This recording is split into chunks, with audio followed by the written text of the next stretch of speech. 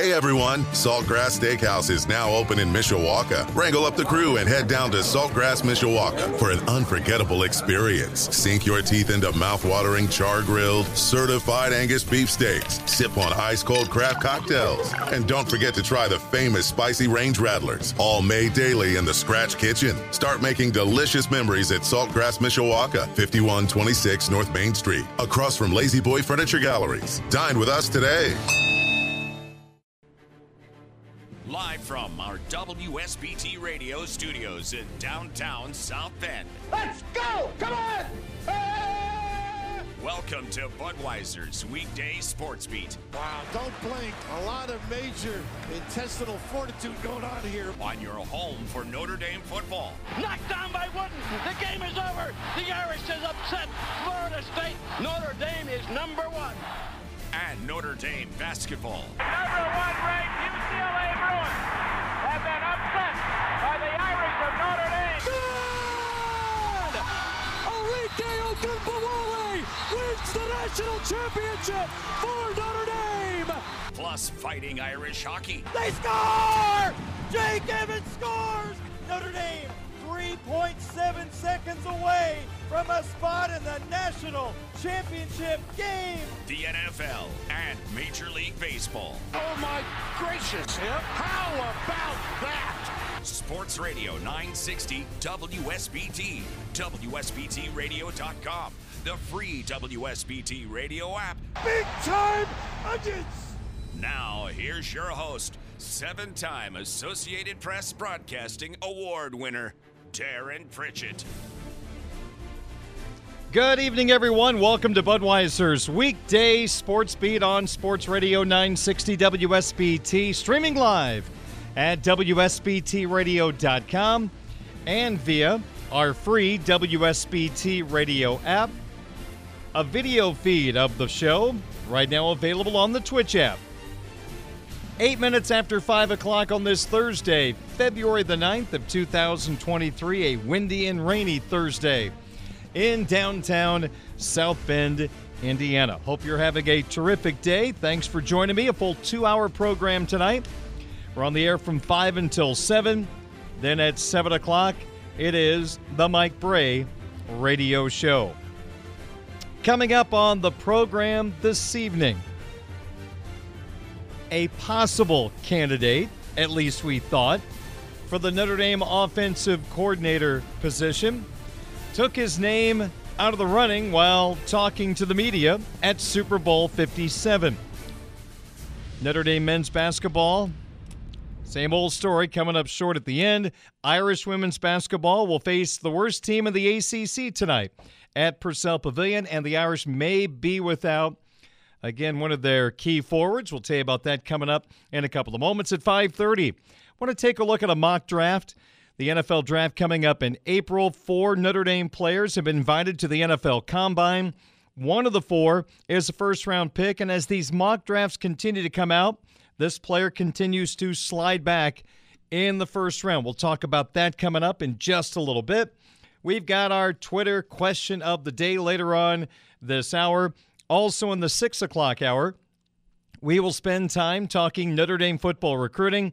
My normal Tuesday visit with Blue and Gold's Mike Singer shifted to Thursday due to Mike having some travel. So we'll talk Notre Dame football recruiting with Mike Singer tonight here on WSBT Radio. I want to focus on his thoughts on the job Tommy Rees did as recruiting on the offensive side of the football while he was quarterback coach and offensive coordinator, what the new offensive coordinator will need to do recruiting-wise.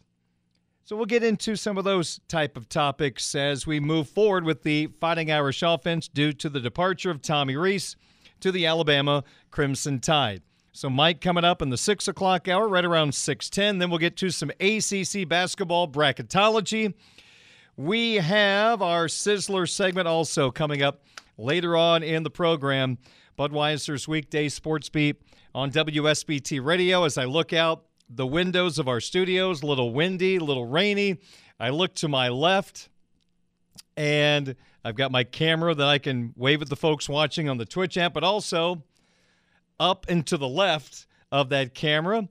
Got to admit, I have the Golf Channel on, watching some golf out in Phoenix, Arizona. Sunshine, no wind, short sleeve shirts. I mean, what a great week out in Phoenix, Arizona. You have one of the more popular stops on the PGA Tour, the Phoenix Open, which features that par 3, I think it's number 16, that is now completely surrounded by suites. And that is the hole in which all the fans scream and yell as the players hit their tee shots into that par 3.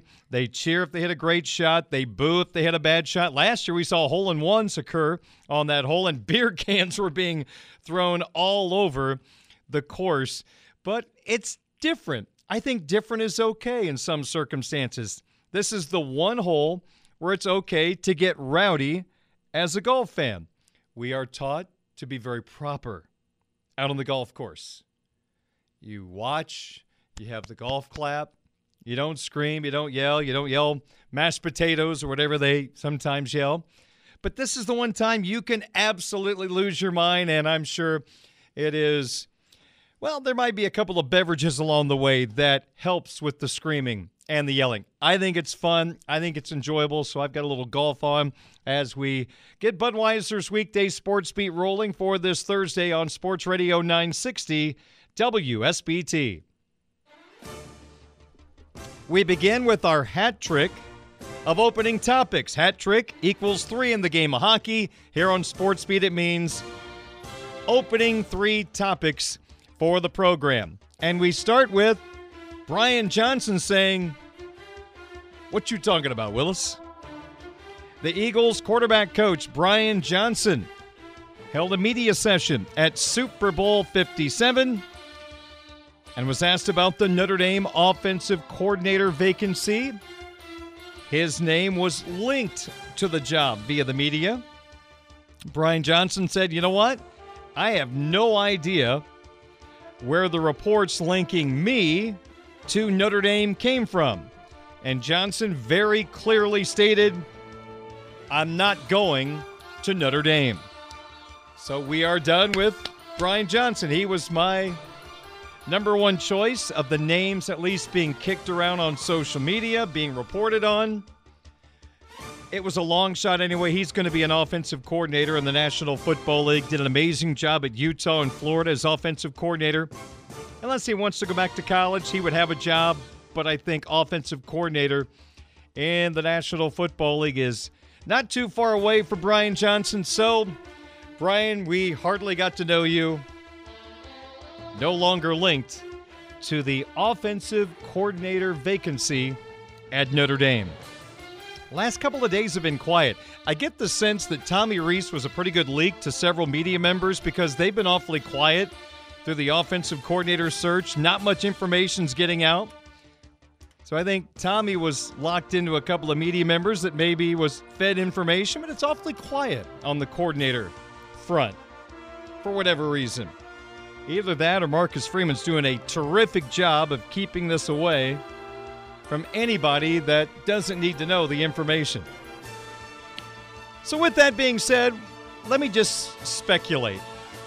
This is an intriguing guy. It was mentioned to me yesterday.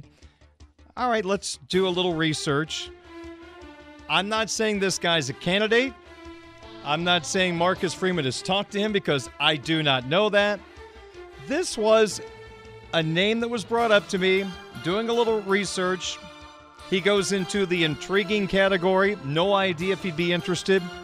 But it's Duke offensive coordinator Kevin Johns.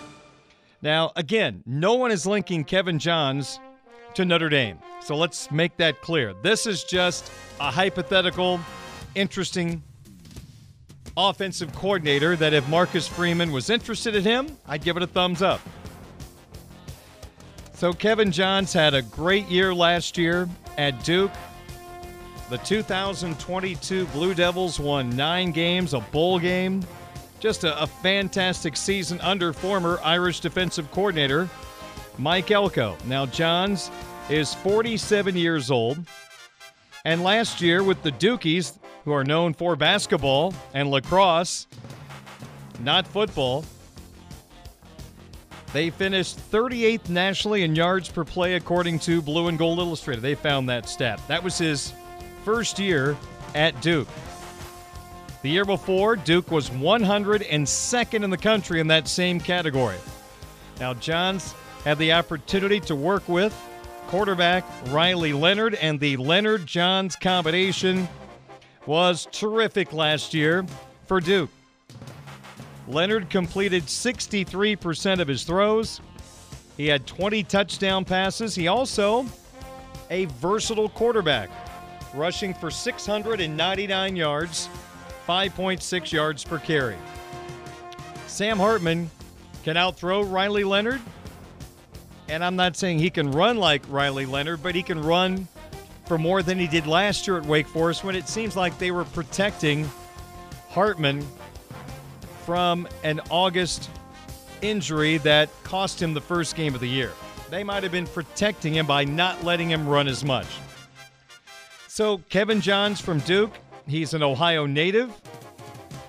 He has been an offensive coordinator or a co-coordinator with a lot of schools. He was at Indiana from 2011 to 2016. Part of the Western Michigan program in 17, Texas Tech at 18, and Memphis 2019 through 21. At Indiana, he worked with Nate Sudfeld. Notre Dame running back coach Dylan McCullough worked with Johns at Indiana. So that's kind of an interesting tidbit. No idea if he's a candidate, no idea if he's interested. This name was brought up to me, and I'll put it in the intriguing category.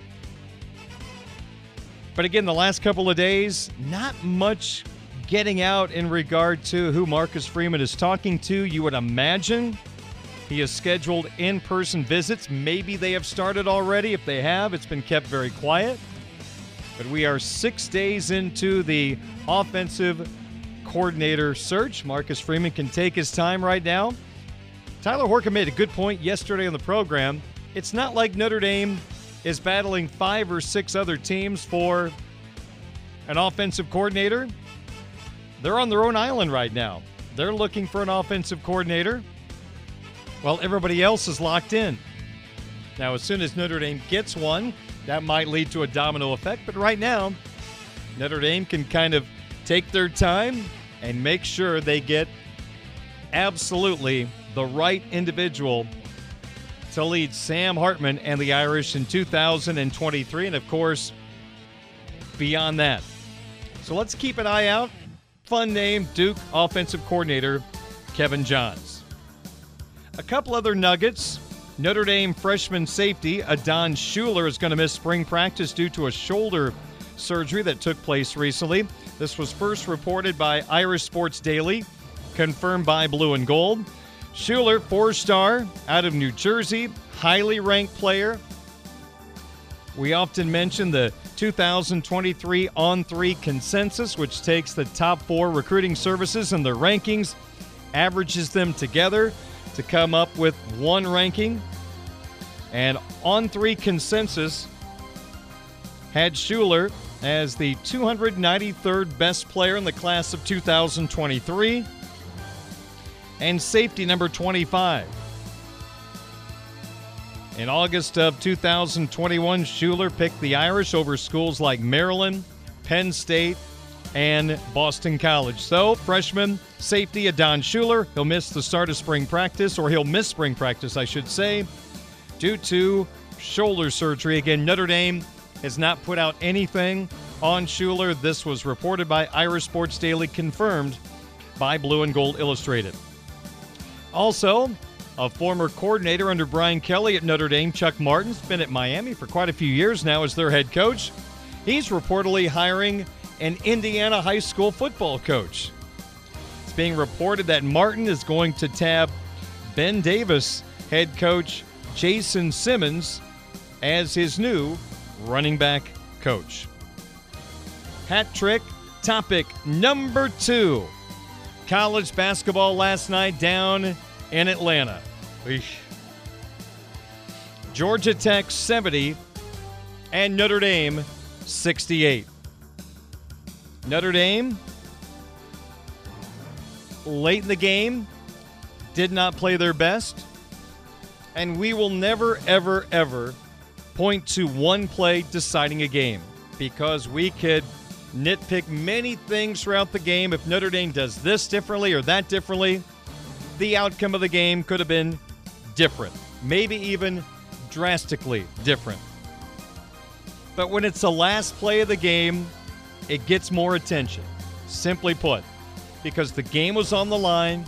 68-68 in the closing seconds. Georgia Tech takes a shot to win the game. The shot was no good, and Notre Dame failed to box out, leading to a putback, game-winning rebound goal. A goal. You sound like a hockey announcer, Darren. How about a field goal? And the Irish lose 70-68.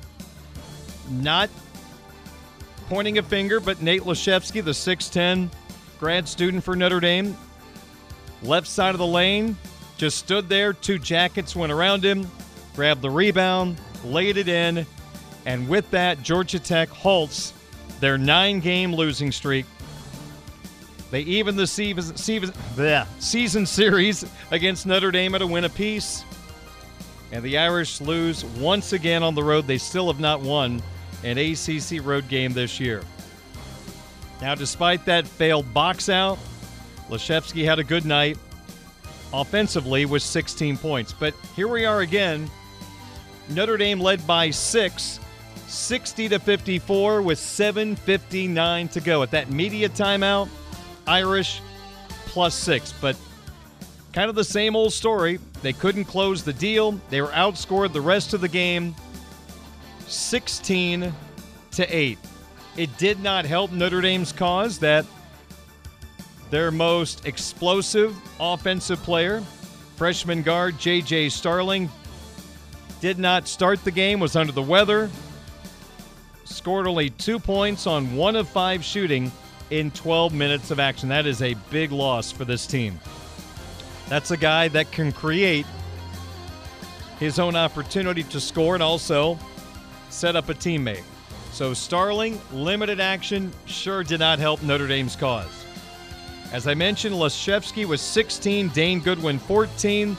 The freshman Ben Allen Lubin went into the starting lineup. He had 13, Cormac Ryan 13, Marcus Hammond 10.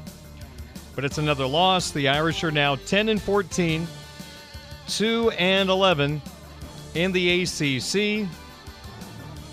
After the game, Mike Brey, the head coach of the Fighting Irish, was not a part of the post-game media session. Instead, assistant coach Hamlet Tibbs, who had the game scout for this matchup with Georgia Tech, took a couple of questions from the media down in Atlanta following Georgia Tech's 70-68 win over the Fighting Irish. Coach Tibbs, back and forth battle all night long. Just what were your kind of takeaways from tonight's game? Yeah, first, we give credit to Coach Passner and his group. His boys played very hard. I know they were hungry for a win. It was a back and forth game, and it was, it's a replica of the first game we played against them, and it came down to the last possession. We had to get a stop at the end there. In the first game against them, we got a stop. We sent it in overtime. We were able to win in overtime. This time around, we just came up short, couldn't get that rebound there, and they won the game. Positive out of the night, you had Ben Allen Lubin back. He was great from the field. What did you see out of him? No, I thought he was going to be a difference maker for us in this game. With him being available, just with his presence on the glass, his defense, his physicality, I thought he was going to be a difference maker for us. Something that we didn't have in the first game when we gave up 14 offensive rebounds. And I thought we did a really good job when he was in the lineup. We had Nate in there with him. He did a good job on the glass, so he was really effective tonight. And then the last one from me is just, it was tied at 68-all with 2 minutes left. What did you see from an offensive standpoint that we just couldn't get that final bucket?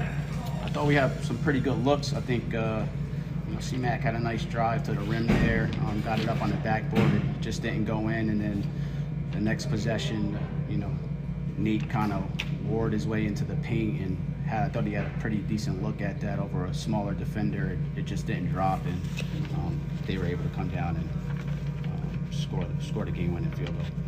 That is Hamlet Tibbs Notre Dame assistant coach, had the game scout for that matchup. He took the questions from the media down in Atlanta last night. So for the Fighting Irish, 10-14, 2-11 in the league. They host Virginia Tech Saturday at 2 o'clock here on WSBT Radio. Pregame at 1:30.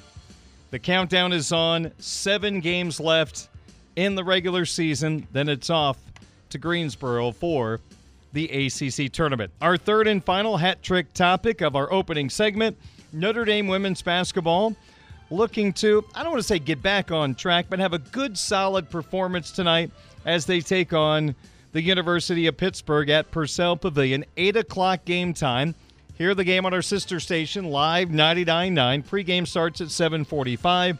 The first of 2 meetings over the next 4 games for Notre Dame against Pittsburgh.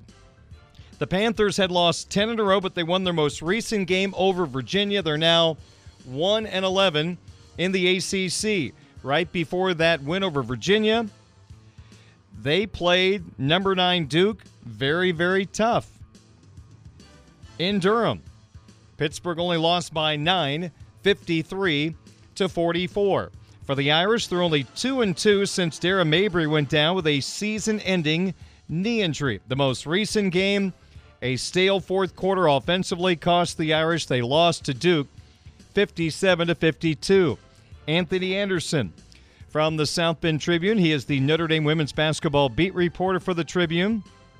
He tweeted out that it appears that Lauren Ebo will miss a 4th straight game. She is not a part of the early stretch for the Fighting Irish. She has been dealing with a lower body injury. Now, Ebo, in a second tweet, Anthony says, is out on the court with her teammates, but not in uniform. She's out of the walking boot that she'd been wearing on her right foot, but still moving a pinch gingerly. I like that, a pinch gingerly. That's a couple of tweets over the last 20 minutes from Notre Dame women's basketball beat reporter for the South Bend Tribune, Anthony Anderson. It looks like Lauren Ebo will miss a 4th consecutive game, a key forward out of the lineup for Niele Ivey's Fighting Irish, who are right now a game out of first place in the ACC.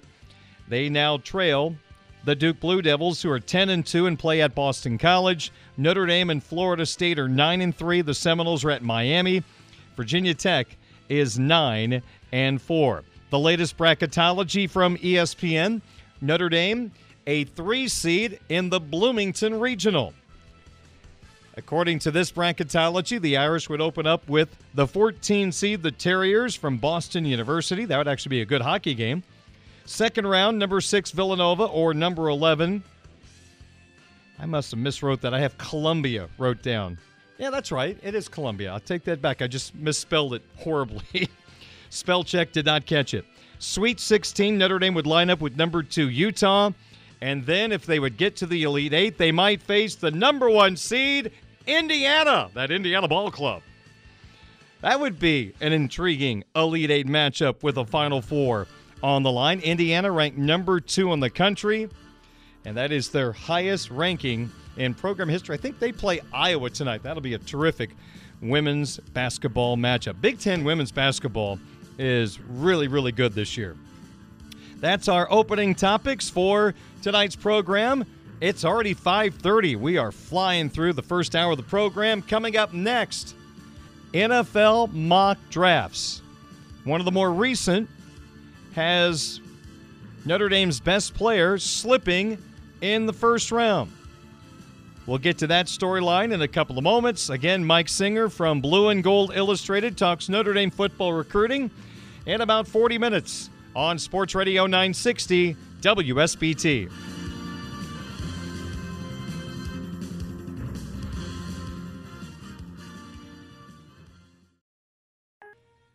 Carrie, thank you very much. Great to hear from you. 5:35 on your home of the Fighting Irish, Sports Radio 960 WSBT, streaming live at WSBTradio.com and the free WSBT radio app. Super Bowl 57 coming up on Sunday. Hear the game right here on WSBT Radio. Eagles and Chiefs. Pregame from Westwood One starts at 2 o'clock. Opening kickoff at 6:30. right here on Sports Radio 960 WSBT. Well, Ian Book, former Notre Dame quarterback, part of the Philadelphia Eagles organization, kind of a practice squad guy. He's got a chance to win a Super Bowl championship as a part of that Eagles team that will take on the Kansas City Chiefs on Sunday down in Glendale, Arizona. A couple other guys just missed. A couple of former Irish offensive linemen playing for the San Francisco 49ers, Aaron Banks and Mike McGlinchey. They didn't have a quarterback. They were down to their fourth string in that NFC championship against Philadelphia, but they'll be back. That is an extremely talented football team. So now you've got a new batch of Notre Dame players trying to break through into the National Football League, and four have a bit of an advantage as they have been offered an invitation to the NFL Combine in Indianapolis. On the defensive side of the football, we've got edge rusher Isaiah Foskey and safety Brandon Joseph. On the offensive side of the football, you've got offensive lineman Jared Patterson, who at the Senior Bowl down in Mobile last week was playing all over the offensive line. Great versatility. That will improve his stock. And, of course, the fourth Notre Dame player invited to the Combine is the tight end Michael Mayer.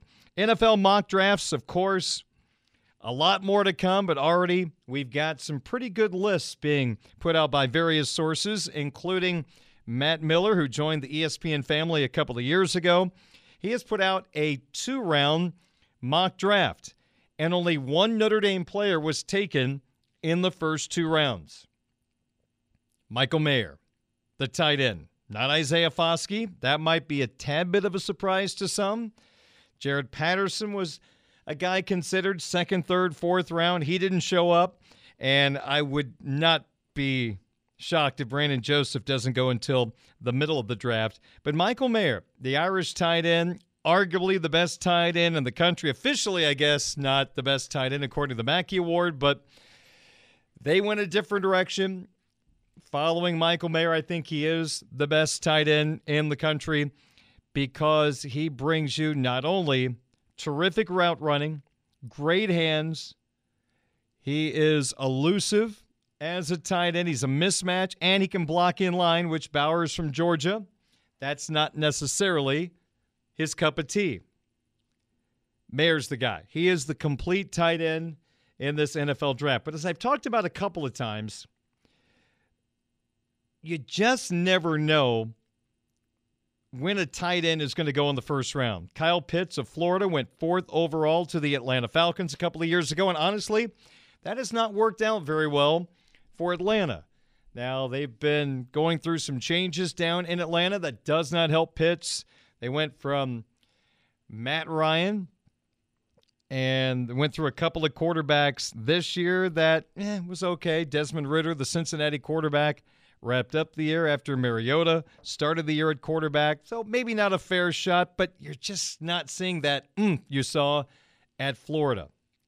So who knows when a tight end is going to go in the draft? It's all about need. Tight end is not a position that you take normally in the top 10. That's offensive tackles, edge rushers, quarterbacks, really, really special players. Mayer is a special player, but the tight end just isn't that luxury position that a lot of teams want to take that quickly. Pitts was considered a wide receiver at tight end. That's why he went so quickly. Mayer isn't that type of guy. He's not a wide receiver, but you put a linebacker on him, he'll outrun him. You put a safety on him, he'll overpower him. He is a mismatch headache, and that's going to make him even more valuable, added on to his great hands, his route running, and his blocking. This is a complete tight end. But we're just going to have to be patient because it's not a luxury position. Matt Miller from ESPN put out his 2-round NFL mock draft, and Michael Mayer slipped all the way down to number 28. Now, this is one person's opinion. The next person might have Mayer going in the top 15. They all listen. They talk to people. They gather information, at least the more prominent mock drafters. They get as much information as they can, even though There's not a lot of honesty that takes place, I don't think, in these conversations, but you get an idea of what's happening. And Miller had Michael Mayer going to Cincinnati at number 28. But what I found interesting in this article, Miller offered a comparison for Michael Mayer to a player already in the National Football League that is established. And I think this is an extremely nice compliment to Michael Mayer. The guy he's compared to was the 8th overall pick in the 2019 NFL Draft out of the University of Iowa. The Detroit Lions selected T.J. Hockenson, 6'5", 248 pounds. All right, ballpark comparison there.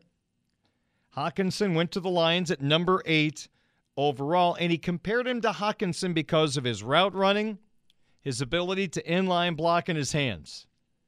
If you're a Detroit Lion fan, even though Detroit traded him earlier this year, I think you have a lot of respect for T.J. Hockenson. After his rookie year, his second year, 2020, 67 catches, 6 touchdowns. 2021, 61 catches, 4 touchdowns. And this year, with the Minnesota Vikings, he played 10 games with Minnesota. He was targeted 86 times, 60 catches for 519 yards and 3 touchdowns. A terrific high-end tight end in the NFL is Hockenson, now of the Vikings. You put Michael Mayer in that category, I think that's something Michael would gladly take as a comparison. Now, the Bengals are a football team that has a terrific franchise quarterback in Joe Burrow.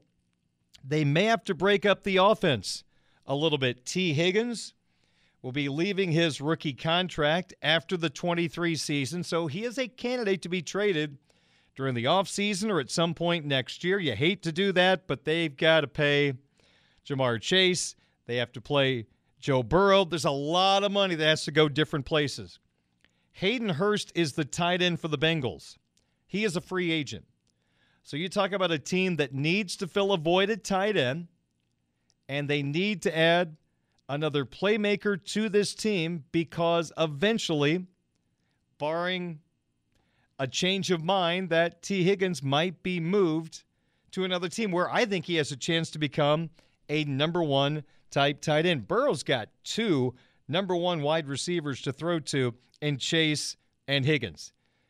But Michael Mayer could offset the loss of Higgins because you're going to improve your tight end position. Even though Hayden Hurst is a good, solid football player, I'm not saying he's a bad player. I just think Mayer is an upgrade over him once he gets to the National Football League. And you're going to have a better playmaker at tight end to help offset the loss of a terrific player in T. Higgins. So I think Mayer to the Cincinnati Bengals makes total sense. Now, will he last that long? Can't wait to see all the different mock drafts that give all the opinions on Michael Mayer. Now, Isaiah Foskey did not show up in this 2-round draft. Personally, this is my opinion. I am not an NFL scout. Just a lover of the game of football, love the NFL. I think we needed to see a little bit more out of Isaiah Foskey this year at Notre Dame to complete his portfolio. Came back this year, became the all-time sack leader in Notre Dame history. I think he still needs to be more explosive, more moves as a pass rusher, needs to be better against the run. So I think there is room for him to get better, go to the right organization, working with him will take him to the next level. I didn't see that big step up this year that we were all hoping for. Didn't have a bad year. It was a solid year. But that much experience in the game, I think I was hoping for a little more. I don't know if you feel the same way. Good, solid year, but I don't think it was the type of year he wanted to get him into the first round. In fact, this mock draft, he's not even in the second round. Now, Jared Patterson, his versatility is going to give him an opportunity, I still think, to be a candidate to be taken in the second round, maybe the third round. Brandon Joseph is hard to figure out. A safety at Notre Dame, had a great couple of years at Northwestern, transferred. Wasn't a guy that just wowed you on tape this year. Solid, good addition, but as we talked about through the season, his job was not to replace Kyle Hamilton. You don't replace Kyle Hamilton unless Kyle Hamilton was coming back to Notre Dame. So it's unfair to compare the two because, I mean, you flip on any game with Hamilton, man, he showed up just making plays all over the place. Joseph did not have that impact this year. I'm really curious to see where he starts to show up in these expanded mock drafts. Is he a second-day guy in the NFL draft? All right, 546 at WSBT. It is worth mentioning Justin and Jason Adamiola. They did not get invites to the NFL Combine. If there was anyone that could have had a shot to go that didn't from Notre Dame, I think definitely it was the Adamiola twins, so they'll have to go a different route to get noticed. Their pro day obviously will be huge at the University of Notre Dame. 5:46 is our time. So again, Michael Mayer in that mock draft by Matt Miller of ESPN goes 28th to the Cincinnati Bengals, and he compares him to the Vikings' TJ Hawkinson. Coming up next, our Twitter question of the day. We talk Notre Dame football recruiting with Blue and Gold's Mike Singer in about 25 minutes on Sports Radio 960 WSBT. Pet lovers, mark your calendar for Saturday night, March 11th. Pet Refuge's annual gala and auction, Playing for Keeps, will be held at the Hilton Garden Inn's Gillespie Center in South Bend. This will be Pet Refuge's largest fundraiser of the year. Price is just $50 per person. We hope to see you March 11th. Another way you can help Pet Refuge is to become a volunteer. If you're 18 or older, you can be a foster home, assist during adoption events, or you can help at the shelter. For details, visit petrefuge.com. You can listen to Budweiser's Weekday Sports Beat live or on demand with our free WSBT Radio app. Just search WSBT Radio in the App Store and Google Play. Now, back to local sports talk on Sports Beat with your host, Darren Pritchett. Budweiser's Weekday Sports Beat brought to you by Budweiser, the king of beers. Locally distributed by United Beverage Company of South Bend. Sports fans, this Bud's for you. By Barnaby's of Mishawaka and Granger. Now with 3 locations to serve you, Barnaby's, the family inn. By the Food Bank of Northern Indiana. Hunger is a story we can end. Find out how at feedindiana.org. By Midland Engineering Company, beginning their second century of quality roofing experience. By the Mishawaka Education Foundation, granting a better future. And by Pet Refuge, urging you to adopt, don't shop, where new beginnings have happy endings. 8 minutes in front of 6 o'clock, Sports Beat continues. I'm Darren Pritchett. Mike Singer talks Notre Dame football recruiting. And about 50 on WSBT Radio. This is the Budweiser's Weekday Sports Beat Twitter question of the day from Sports Radio 960 WSBT. Each weekday on my Twitter account at 960 SportsBeat, I ask our Twitter question of the day. On Wednesday's program, this is the question I offered you. If Notre Dame hires as their new men's basketball coach, Oklahoma and former Loyola head coach Porter Moser, your reaction would be ... Your 4 choices. A great hire with an exclamation point. Choice number 2, a solid hire. Choice number 3, it's okay. And the final choice, disappointing. 4th place in the voting. We got a little bit of votes going here and there on yesterday's question. 4th place, it's okay. 17.6% of the vote. 3rd place in the voting, if Porter Moser is named the new Irish basketball coach, that's just a name thrown out there. Disappointed was in 3rd place at 20.8%. And then we had a tie for the top. Same amount of votes, 31% each for great hire with an exclamation point and also a solid hire. So if you break down the voting, 79.4% thought it was at least an okay hire, if not great. So I would say 79.4% positive with that notion. 20.6% not overly impressed. It'll be really interesting to see who's interested in this job. The roster is going to be broken apart with grad students out of eligibility. Will J.J. Starling, the freshman guard, come back? Next year's recruiting class went from 3 to 1 with a couple of people getting their releases.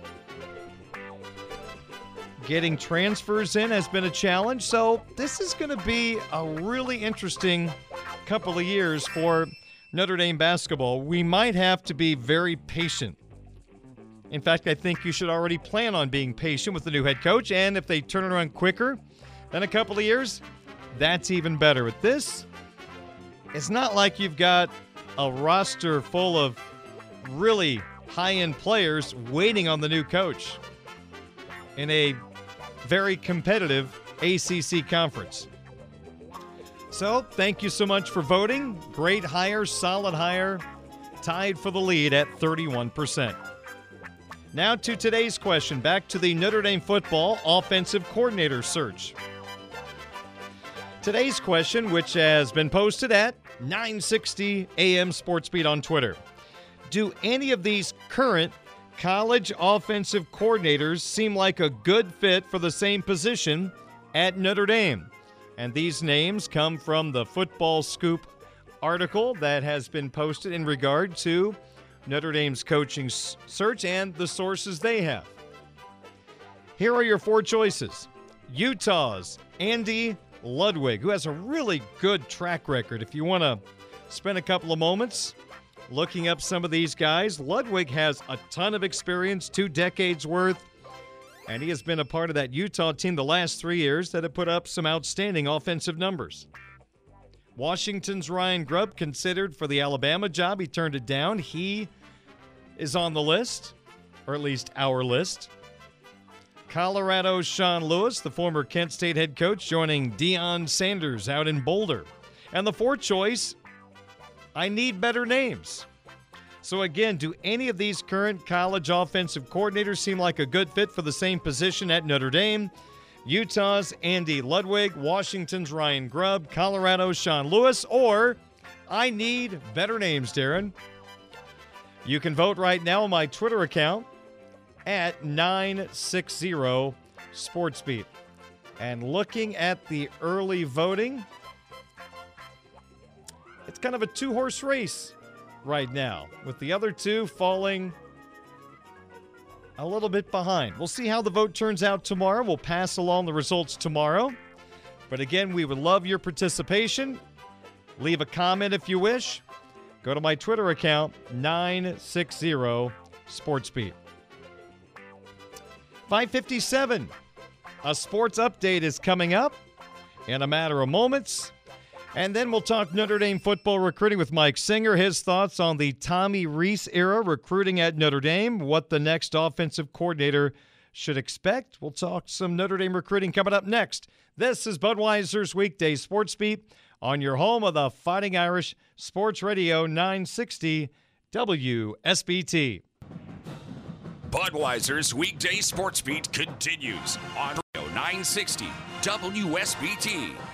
WSBTradio.com, the WSBT radio app, and on Twitch, as Darren Pritchett talks Notre Dame football recruiting with Blue and Gold Illustrated insider Mike Singer. Well, just when you thought it was going to be a boring month or so involving Notre Dame football, Tommy Rees, the offensive coordinator, leaves for Alabama, and now a coaching search underway to fill a seat at Marcus Freeman's table. Great to be back with you on Sports Beat. I'm Darren Pritchett, joined by Mike Singer, the Notre Dame football recruiting insider at Blue and Gold Illustrated. blueandgold.com. All right, let's go step by step. Let's go back first. Give me your thoughts through the years. Tommy Rees, the recruiter, and maybe how it changed a little bit under Marcus Freeman. Yeah, lots to unpack here. Rees has always been a good recruiter. I think the question has been, going back to his days under Kelly, and I've talked about this a lot, is, when Brian Kelly was the head coach of Notre Dame, and I always said this about him too, he was a very good recruiter when he did it. The problem was he was not like this grinder on the recruiting trail. And I don't care if we're talking about college football or working at Home Depot. If your boss is not, a grinder in a certain area, that's going to trickle down to his or her staff, that they're not going to be grinders in that area too. So when Brian Kelly is not, a dog on the recruiting trail, it's hard for him to demand that to his coaching staff, right? He's not really leading by example, or I guess he is. It's just not the example that should be set. But when Marcus Freeman comes on board as Notre Dame head coach, I mean, he is not, he's not going to allow for slacking off on the recruiting trail. So I think you definitely saw an uptick in Rees's work ethic, for the lack of a better term, on the recruiting trail, and the proof has been in the pudding, Darren. In the past, what has it been, 8 months?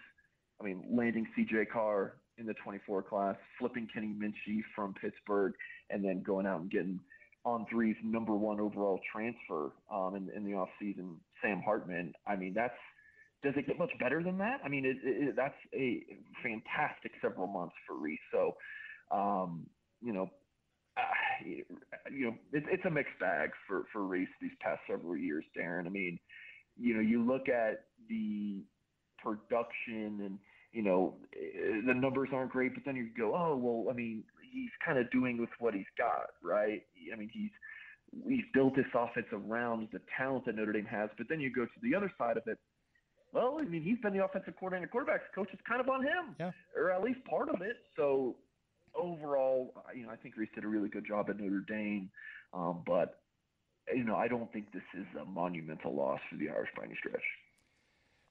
As fans hear all these different coaches who might be in line for an interview with Marcus Freeman, without getting into a name, let me just give you a hypothetical.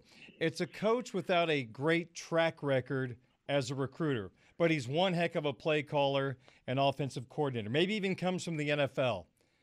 Can that be, can you overcome that because Marcus Freeman is so front and center in recruiting nowadays? Darren, I think people might disagree with me on this. Okay. I don't think recruiting is that hard. It's about effort and personality. So, I mean, look, Chancey Stuckey is the perfect example of this. What was it, in 2020 and a couple years before that, he is in the recruiting office at Clemson, not even as an assistant coach. 2021 is the receivers coach for Baylor. And then this year, he's one of the most pivotal coaches on the Notre Dame staff in terms of recruiting. He doesn't have a ton of experience.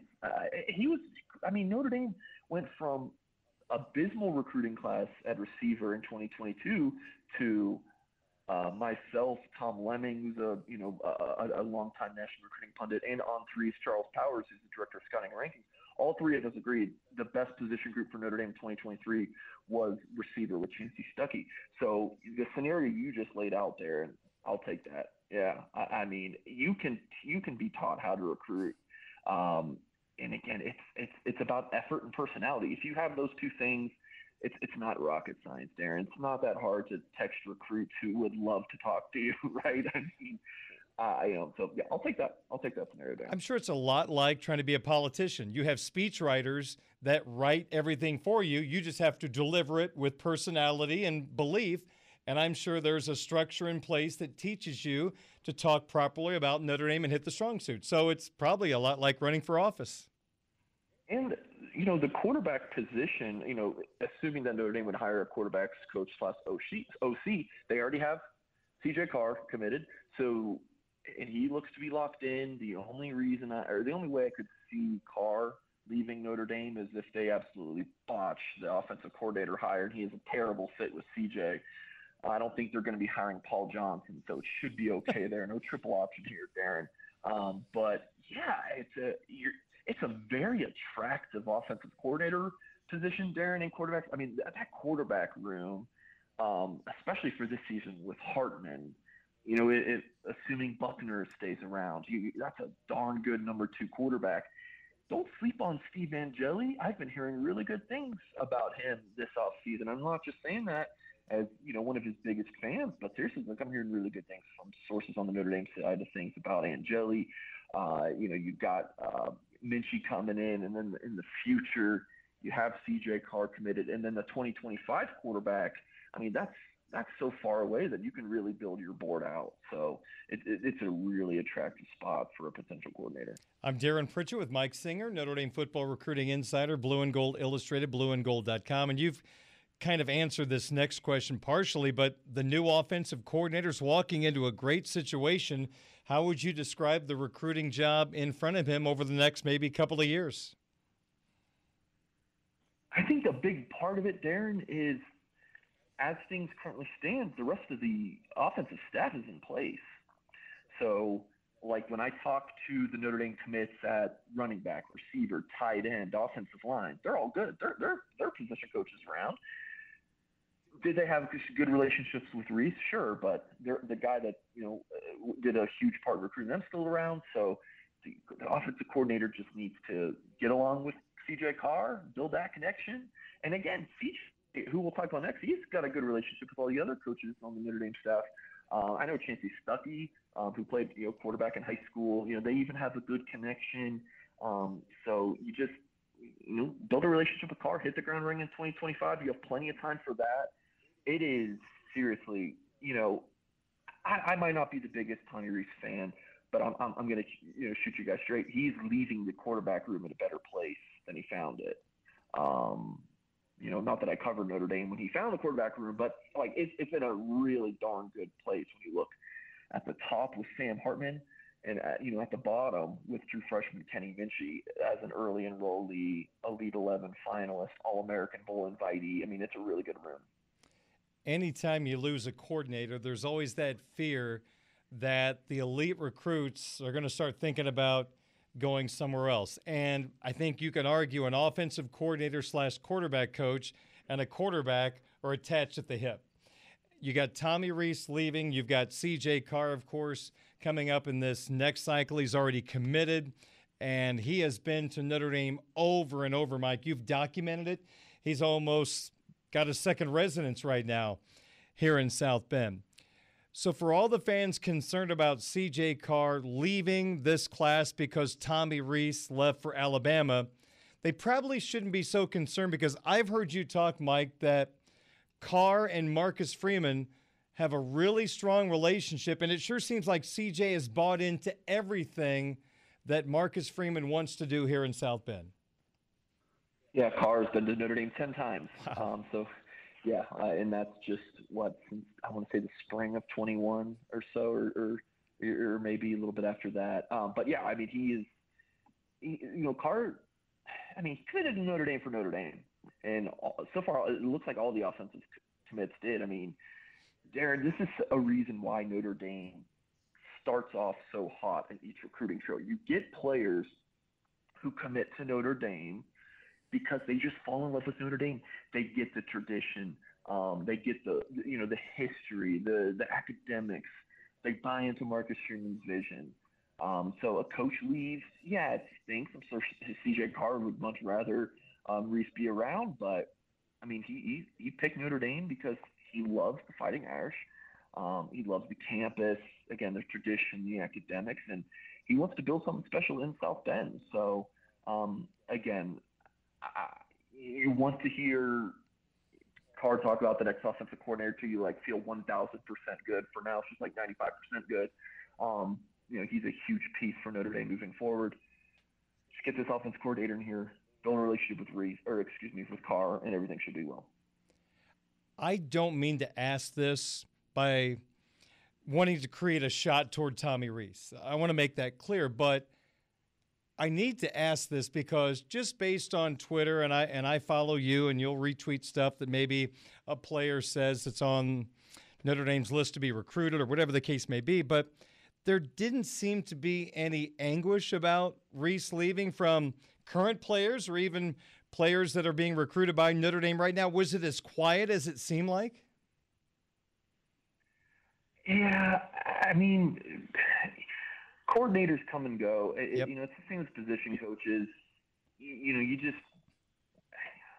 I mean, you'll have players decommit when there's a coaching change, but then it kind of goes back to, well, did he even want to be there in the first place? So, yeah, I mean, the commits all look locked in on the offensive side of the ball in 2024, but I think that says more about their love for Notre Dame than anything. And again, not a slight, like you said, not a slight towards Reese. He did a good job in, kind of selling those kids on Notre Dame, so that when he did leave, that, they're not looking to leave the class. So again, yeah, Reese leaving, it's not ideal. These recruits like him, but they're totally bought in on the Fighting Irish. Let's spend a second on the defensive side of the football, as Notre Dame recently got a commitment from a cornerback named Leonard Moore. What stands out about Moore? Yeah, length. I mean, he's ranked as a 3-star according to all these websites, Darren. But when you talk to the analysts, everyone's like, "Oh yeah, this is a hard recruit to find at the cornerback position when he's about 6'2", 180 pounds with that kind of length." And he can backpedal as fast as some receivers can run forwards. I see his 3-star ranking as as a borderline 4-star, and he just seems like someone who's going to shoot right up the ranks there. I mean, his length, athleticism, just overall football IQ, feel for the game, and a highly academic reports an over a 5.0 GPA. Which is clearly outstanding. Academics are just as important as football, if not more, in this family. His dad is a professor at the University of Texas. So really nice pickup for the Irish. Notre Dame really wants length. Like, that's kind of a buzzword, like, oh, you want this long players. Like, it's a real thing. Like, just having, longer players, that long wingspan, just to be able to tip that pass away rather than the receiver catch it for 40 yards.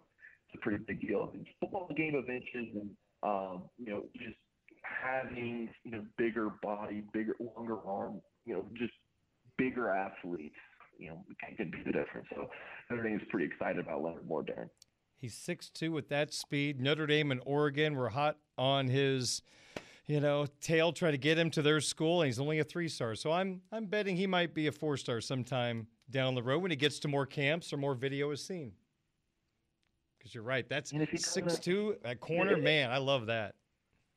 If he doesn't stay, or if he doesn't get bumped up to 4-star, it's fine. He's still the same player. It'll be fine, people. Exactly. Like that. Good player. All right. You ready for spring football? I mean, I know we got this coordinator thing to go to, but are you kind of getting a little pumped up to see some of these new guys with the gold helmet on? Absolutely. Looking forward to it. I'll definitely make some practices, and, it's interesting. People ask me, what are the slowest months for your job? And I say February and July. And just in the past week, you had Leonard Moore commit. You got the Tommy Reese news. Notre Dame recruiting seems to be in a good place. It's, never a dull moment for sure. Pretty good time to join the blue and gold family, I would think. And I'm biased, but I think so, Darren. Head to blueandgold.com, $29.99 for unlock premium access until the start of next football season. We've been doing our best to update on coaching search, all the recruiting updates, previews for next season, all the position breakdowns. The guys do a fantastic job. So, head over to blueandgold.com. All right, very good. Good to catch up with you. Have a good, safe travel back home, and we'll talk to you again soon. All right, sounds good. Thanks, Darren. That's Mike Singer, Notre Dame football recruiting insider from Blue and Gold Illustrated. Read his work at blueandgold.com. More Budweiser's weekday sports beat is on the way on your home of the Fighting Irish and Super Bowl 57. Sports Radio 960 WSBT, streaming live at WSBTradio.com. 6:31 at Sports Radio 960 WSBT. Sports Beat continues on this Thursday evening. We have the Mike Brey Radio Show coming up at the top of the hour. The latest with this Fighting Irish basketball team. Notre Dame trying to just wrap up the regular season with a few more victories. They fell to Georgia Tech last night, 70-68. So the Mike Brey Show coming up at 7 o'clock here on WSBT Radio. In the meantime, we can spend a little time discussing some of the teams from the ACC that will be making an appearance in the NCAA tournament. Joe Lunardi, who does a terrific job with bracketology on ESPN.com and on the ESPN networks for many years. He has been one of the faces of trying to give all of us an idea what's happening as of right now for the teams that could qualify for the field of 68. And right now, as we take a look at the ACC, Joe Lunardi has 7 ACC teams going to the NCAA tournament. Let's go through Joe's brackets and talk a little hoops here on WSBT Radio. A team that Notre Dame played tough down in Raleigh before losing. North Carolina State, the Wolfpack, I think they were picked 10th in the league at the start of the year. They're in 5th place right now, having a really solid season. NC State right now an 8th seed in the South bracket, according to Lunardi. NC State has a pretty good net ranking right now of 44 and a respectable quad 1 record of 4 wins and 5 losses. In Lunardi's brackets, he's got NC State taking on one of the mid-major darlings, the 9 seed, Florida Atlantic. What do you get by beating Florida Atlantic if you're NC State? Well, according to Lunardi, the number 1 overall seed in the tournament, the number 1 seed in the South, the Purdue Boilermakers.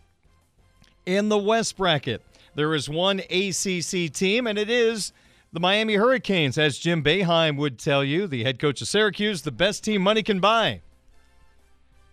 I think Miami's okay with that, actually. Miami is 6th seed out of the ACC, playing in the West bracket, according to Joe Lunardi. Miami has a strong net of 30 and a very good record against quad 1 teams of 6-4. That's a really good backcourt that Coach Larrañaga has down at Miami. And according to Lunardi, Hurricanes will get the Boise State Broncos or the Oklahoma State Cowboys. Those two teams would be an 11 seed playing in Dayton to get the tournament underway. Down the road for Miami, if this bracket was reality, they might face the 3 seed Marquette, a very strong Big East team, in the round of 32. If they're fortunate enough to move on, they might run into the 2 seed Texas and ultimately the number 1 seed in the West, the Arizona Wildcats. ACC bracketology here on WSBT Radio. Now we move to the Midwest, where we have the 8th seed from the ACC, the Pittsburgh Panthers. They were picked near the bottom of the league, and right now they are battling for a conference title. Pittsburgh and Clemson are tied for first place in the ACC, but yet they are way down the seeding line. We'll get to Clemson in a moment, but in the Midwest region, according to Lunardi, Pittsburgh at 8th seed, their net ranking is only 52, not a strong non-conference schedule. You can't blame them. They've been down for years. You don't want a strength of schedule that's ridiculous for a team that's trying to get out of a hole. But Pittsburgh is 5-2 against quad 1 teams. And in this Lunardi bracketology, Pittsburgh, the 8th seed in the Midwest, would get the 9 seed, the Michigan State Spartans, a team that Notre Dame beat at Purcell Pavilion in the Big Ten ACC Challenge back in December. If Pittsburgh would beat Michigan State, some believe the best team in the field of 68 would be looming. The number 1 seed out of the SEC would be the Alabama Crimson Tide. Also, Kansas State, the 4 seed, is in that region. Also in the Midwest, you've got the other team tied for first in the ACC, the Clemson Tigers, only an 11 seed. I do not know the answer to my own question. I'm just posing it. I wonder what the lowest seed is for a team from a Power 5 conference that won a regular season title. Power 5 regular season champion, the lowest seed ever picked up in the NCAA tournament. if Clemson wins the ACC outright, I cannot imagine anyone from a Power 5 conference that wins a regular season title would be ranked 11th in the tournament like Clemson. That's just almost unbelievable. But the ACC just isn't as strong as it used to be. The Tigers, net ranking, only 65. That does not help their cause. They are 3-3 against Quad 1 teams, which is respectable. In this hypothetical bracket put out by Joe Lunardi, the 11-seed Clemson would take on the 6th seed from the Big East, the Providence Friars. You win that game, the Tigers, according to Lunardi, would draw Virginia. Now, I'm surprised this would be reality because conference teams aren't supposed to meet until the second weekend, the round of 16. That would be a round of 32 matchup, and it's not like there's not enough room for all the ACC teams not to be matched up. So I think that might have been just a clerical error, but we'll play along. Virginia, the 3, Kansas, the 2 in the Sweet 16, and maybe Alabama in the Elite 8. A third team from the Midwest, I just talked about them, the 3-seed Virginia. They have a net ranking of 14. They are 4-4 against Quad 1 teams. They draw Princeton in this hypothetical bracket with Clemson or Providence looming, and then maybe Kansas and Alabama. Kansas and Virginia, that would be an intriguing game in the round of 16. All right, ACC bracketology with the help of Joe Lunardi of ESPN. 2 teams from the ACC are in the East region. Familiar foes, including their first ever meeting in the Final Four last year. We'll start with North Carolina. The Heels last year almost missed the tournament. A late surge, which kind of got kicked off by their win at Cameron, beating Duke and Mike Krzyzewski's last home game. They got into the field, they got hot, and made it all the way to the title game where they were ahead. Weren't they up by double digits at one point before losing? Well, Carolina's a 9 seed right now. Their net is 45, and they are 1-8 against Quad 1 teams.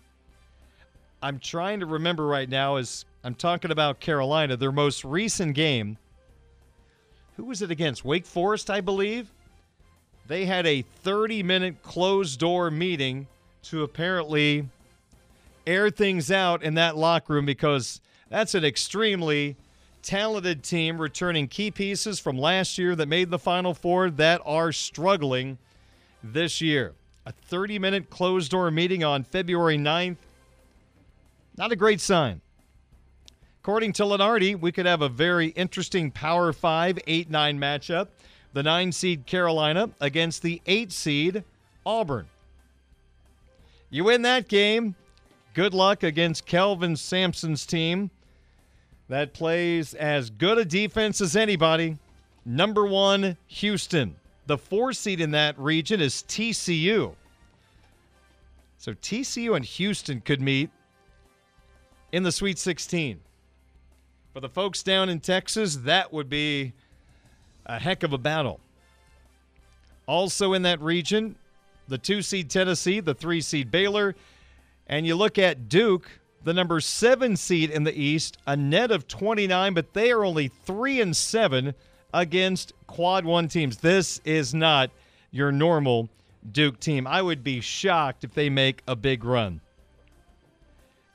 In Lunardi's bracket in the East, the 7-seed Duke taking on the 10-seed West Virginia out of the Big 12, who had a very nice home win over the Iowa State Cyclones last night. Bob Huggins' team struggled in the month of January, trying to bounce back here in February, trying to get back to the NCAA tournament. If Duke would beat West Virginia, number 2 Tennessee is looming. And how about the way the Volunteers lost last night in Nashville? Vanderbilt knocked off Tennessee, but Tennessee should have won the game. They were up 2 points in the closing seconds, 10 seconds to go. Tennessee had a breakaway layup.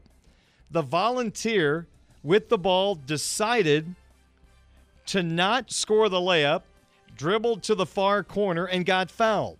The problem was Vanderbilt had a bunch of fouls to give, so they fouled and fouled and fouled. Well, Tennessee eventually got to the free throw line, missed the front end of the 1-and-1. Vanderbilt got the rebound.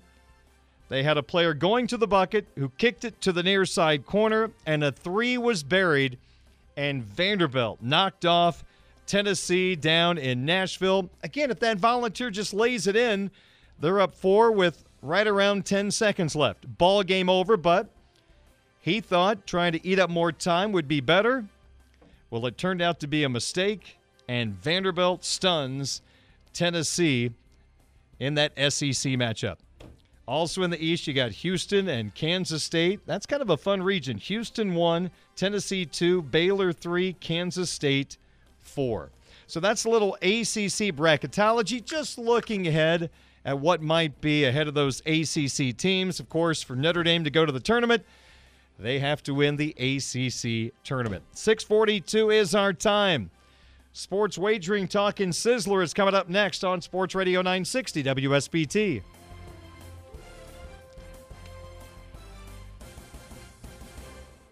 Hey everyone, Saltgrass Steakhouse is now open in Mishawaka. Wrangle up the crew and head down to Saltgrass Mishawaka for an unforgettable experience. Sink your teeth into mouth-watering char-grilled, certified Angus beef steaks. Sip on ice-cold craft cocktails. And don't forget to try the famous spicy range rattlers, all made daily in the Scratch Kitchen. Start making delicious memories at Saltgrass Mishawaka, 5126 North Main Street, across from Lazy Boy Furniture Galleries. Dine with us today.